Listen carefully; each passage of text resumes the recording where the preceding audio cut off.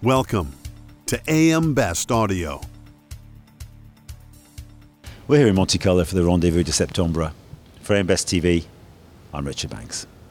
And I'm joined now by Mark Cloutier, Chairman and CEO of Aspen. Mark, welcome. Thank you. Good to see you. So we're here in Monte Carlo, a lot of talk about the market cycle, a hard market, and many people are saying, but hard markets typically don't last as long as soft markets.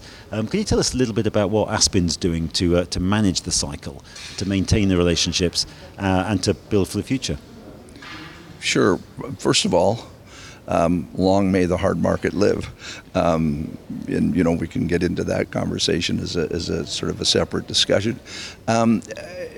Look, when we undertook the work that we've been doing to drive some change at Aspen, we really focused our attention on lines and classes of business and trading relationships that had performed very, very well for the business across many years. And so we are now in the market trading with very, very long-term trading partners, deep trading relationships.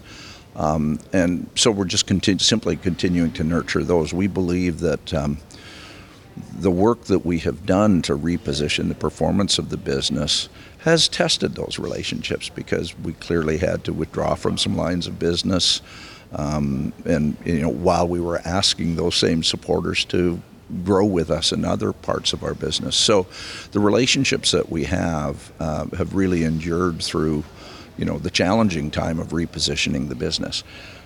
Our trading partners know that we're committed to the businesses that we're in now, and that we will work with them across the cycle, that we're not going to run away from a class of business when it hits the more difficult or less attractive, if you will, trading time. The other thing that we're doing is, if you've followed us, we've been growing our capital markets business. We've been bringing additional capacity to our trading partners through that mechanism to help strengthen those trading relationships. And so I think all of that, the long-term nature of the trading relationships we have, frankly, the tests they've been through as we've repositioned the business, and then just the way we've been trading forward now, I think will give us that ability to work together through the more challenging times. So when people talk about a hard market, they tend to talk about it in absolutes, but it's clearly not a hard market in all lines of business. How do you think about capital allocation and the lines of business that you wanted to write? Sure. I mean, probably a reasonable example of how we think about that is and of all people pointing to this, why would I, would be even our half-year results, where you see that our top line was flattish, shall we say that way.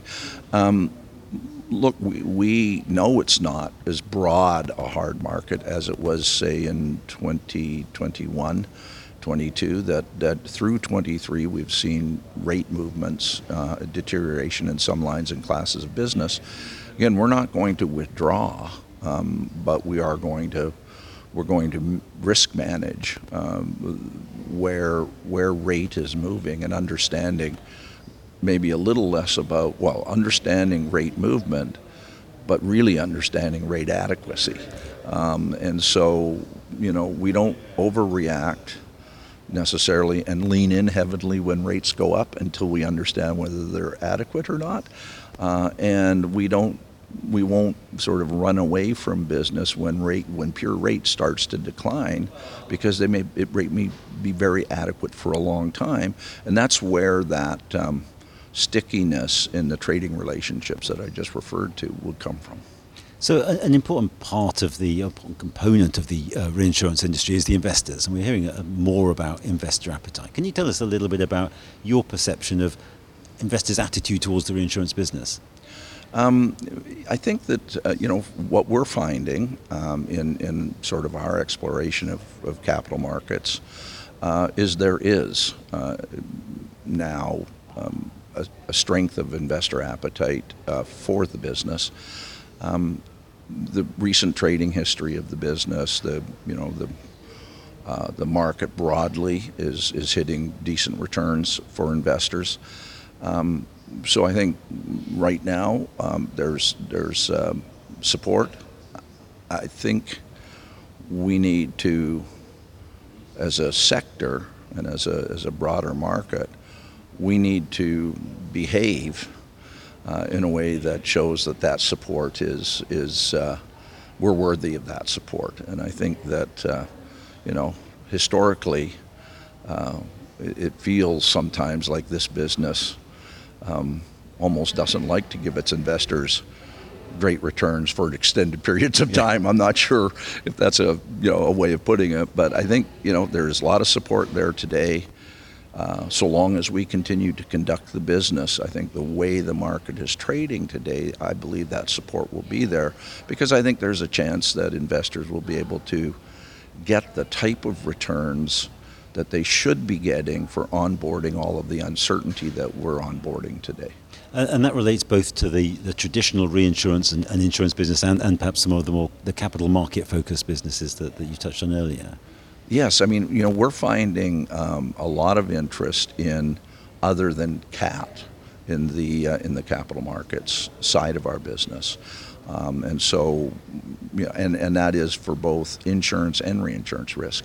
We're finding the capital markets investors on the sort of our Aspen capital markets business, we're finding those investors to be becoming somewhat agnostic as to whether it's insurance risk that's coming in, how it comes in. It's the nature of the risk, the predictability, and obviously the performance of the portfolio that we construct, more than is it insurance or is it reinsurance. And I think there was initially this barrier that, well, it's reinsurance risk that goes into capital markets.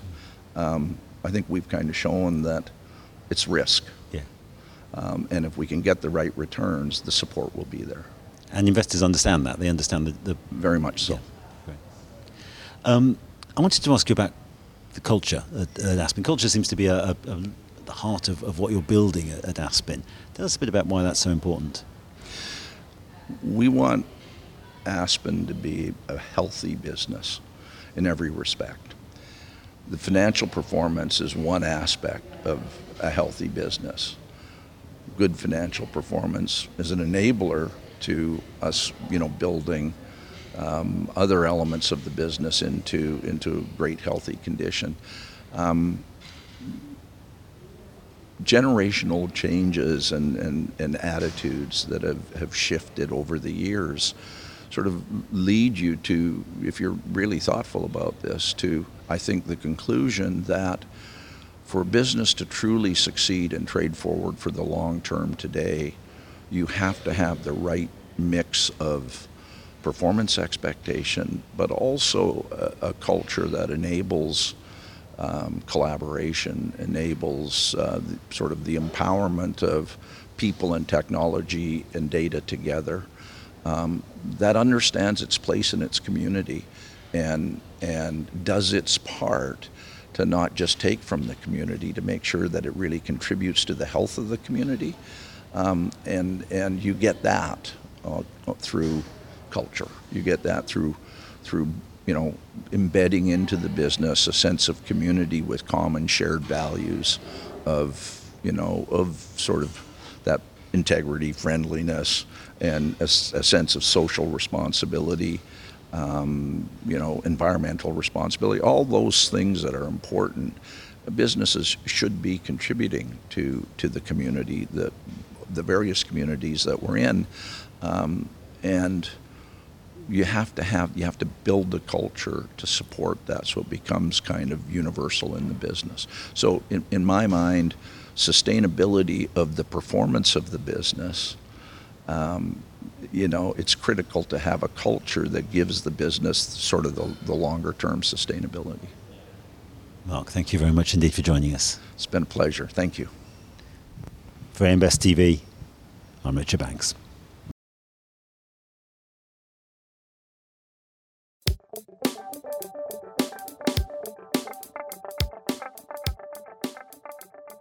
Looking to get the attention of the insurance industry? We have the platforms to do just that. Whether it be AM Best TV, AM Best Audio, Best Review Magazine, or Best Day, Find out more by contacting our Advertising Services Business Development Team at 908-882-1706.